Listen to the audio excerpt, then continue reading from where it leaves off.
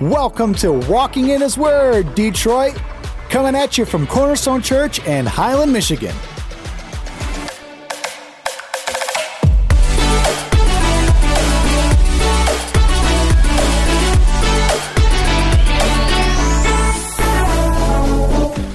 Welcome to Walking in His Word. Are you having a good day, everybody? I'm having a good day. I'm having a good day. Is everybody having a good day out there? We're praying for you. We're believing God's best for you.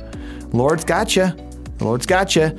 Right in His hand. Don't worry. That's right. All right. And we got a great message this week from Pastor Tim. His message is called The Empowered Church. That's right. We need a church full of power. That's right. We need a church full of power.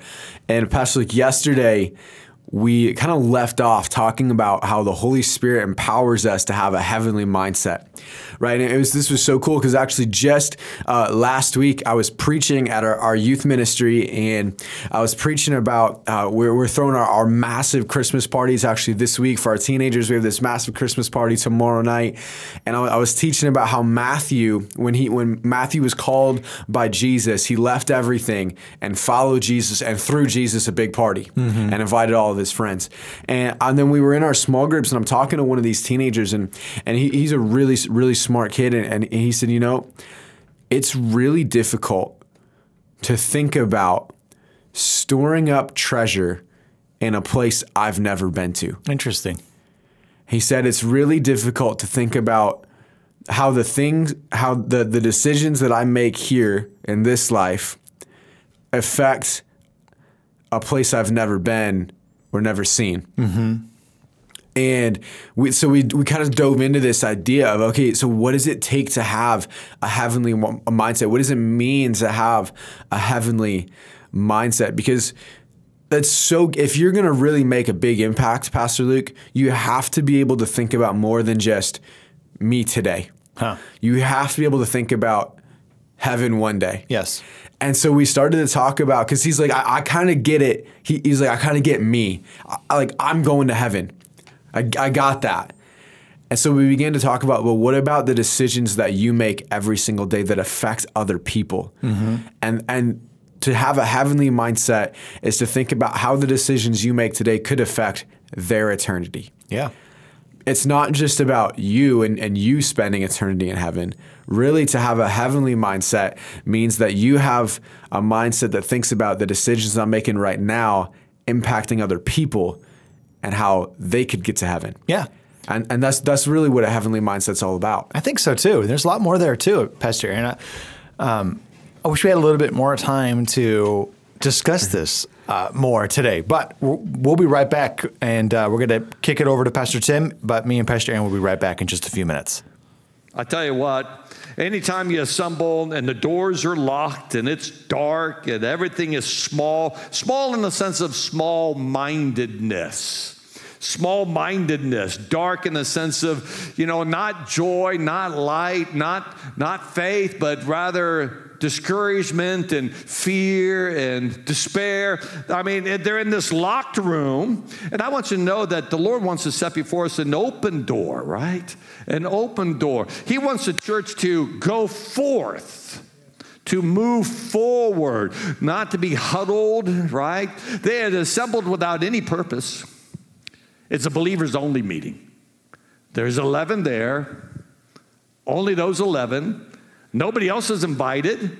They're not reaching out to the lost. They're not saying, come and worship Jesus. He's resurrected. He'll change your life. They're not inviting anybody. They're not reaching out to anybody. It's just those 11 all together and without any purpose, just meeting. And I want you to know that God has so much more for the church than us gathering together, just ourselves, out of fear of what's taking place out there. We're just coming in here for protection because the devil's out there. No, we're coming in here to worship the King, to be empowered, to move forward in victory.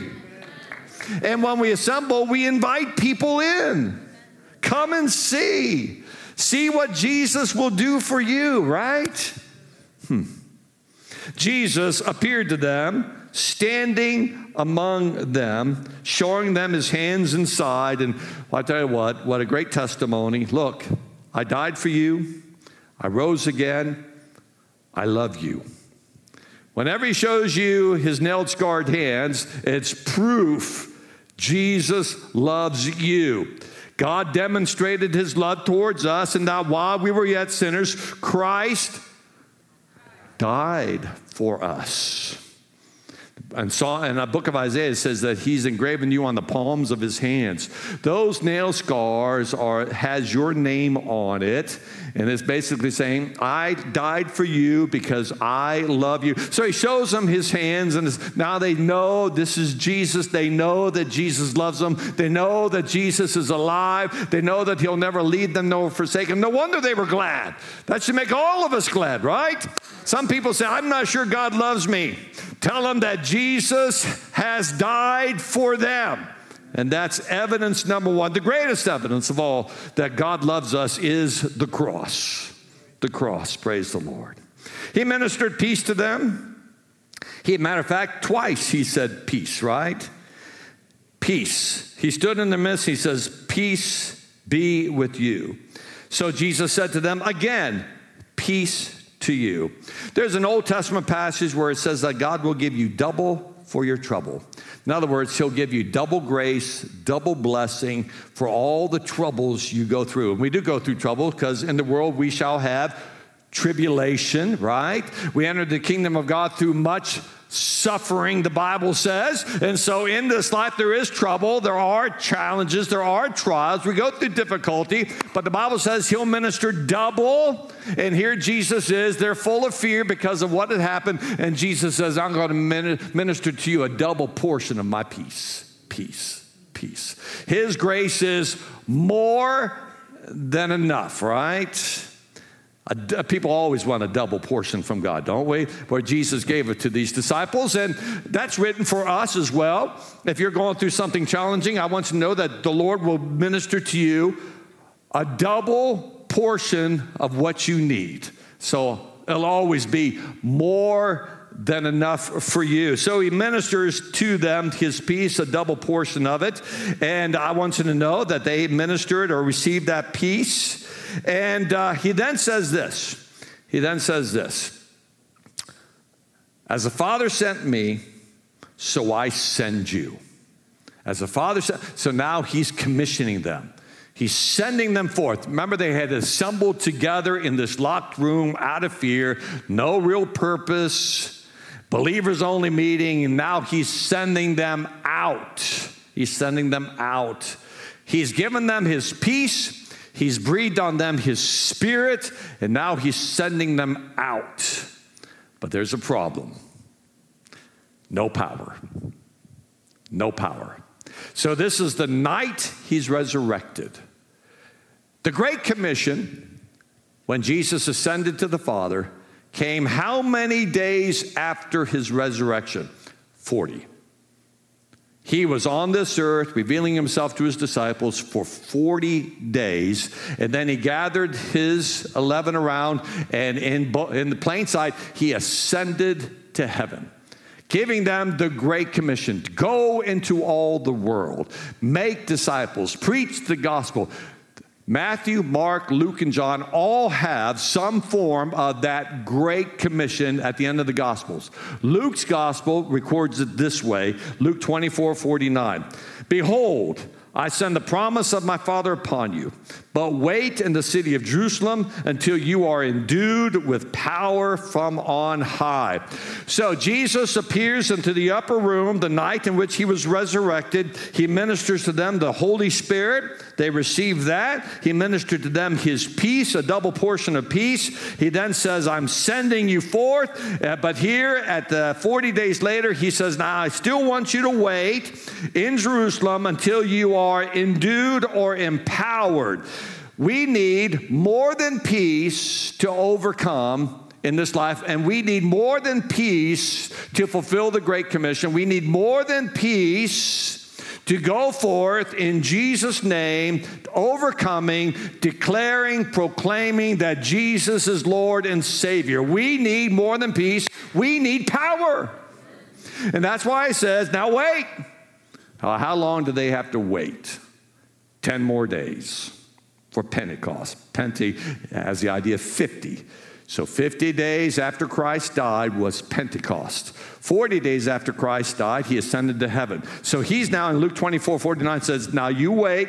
They had to wait 10 more days. And then we know in Acts chapter 2, when the day of Pentecost was fully come, that's 50 days after his crucifixion, the Bible says they were all assembled together in one place, and the Holy Spirit was poured out, and they began to speak in tongues as the Spirit gave them utterance. Before we handed it over to Pastor Tim, you mentioned something and it got me thinking about how one of your youth students was asking, like, it's really difficult to try to store up treasures in a place I've never been. Yeah. How do you know, like, it? I don't think about it all the time. Yeah. You know, I'm not aware of it all the time. And I've heard some wonderful examples of what our life is like. And some people will say, this is just a rehearsal. Yeah. This is just practice. Yep. I've heard that. And that really connects well with me. Yeah. Have you ever been in some sort of like play or drama or theater? Oh, yeah. A lot of time rehearsing. Oh, yeah. Second grade, baby. Well, yeah. Massive play. Oh, tell me more. what play was it? It was the Mixed Up Fairy Tales play. Sure, yeah. We've all been in that one. Oh, yeah. Wonderful. And you spent days and hours practicing to be that mailbox or a tree or, you know, a character. Oh, yeah. You know, singing songs and giving your lines and memorizing everything. That's right. Because, but you realize this is just practice. This isn't the thing yet. We haven't graduated yet to the thing. That's what this life is like. That this is practice for what is to come. Oh, come on. That's good. And if you're practicing evil in this life, you're not going to get into the next life, right? Into the place you want to go to. Right. Come on. If you're practicing love and generosity, worship to your King, boy, you're preparing yourself for eternity. That's good. And that helps me because I do agree with that teenager who says, how am I supposed to prepare for a place I've never been to? Yeah, it was a great question. And I feel like it's one of those questions every pastor likes to hear. Yeah. Because he's like, well, I'm going to do a whole 4-week series on that. You know what I'm saying? Yeah. Because that's a wonderful question. And I feel like that should be a question every single person has. That's right. That's so good. And every single pastor wants to answer that question. Yes. Because that's what every message we've ever preached is trying to answer. Yes. We are trying to get you in the right state of mind and heart and will and emotions and action in this world, which is going to be just a practice for what's to come. That's so good. All right. It's been great to be with you today, Radio Family. Sure has. And we'll be right back here tomorrow morning, 10 a.m. Walking in His Word.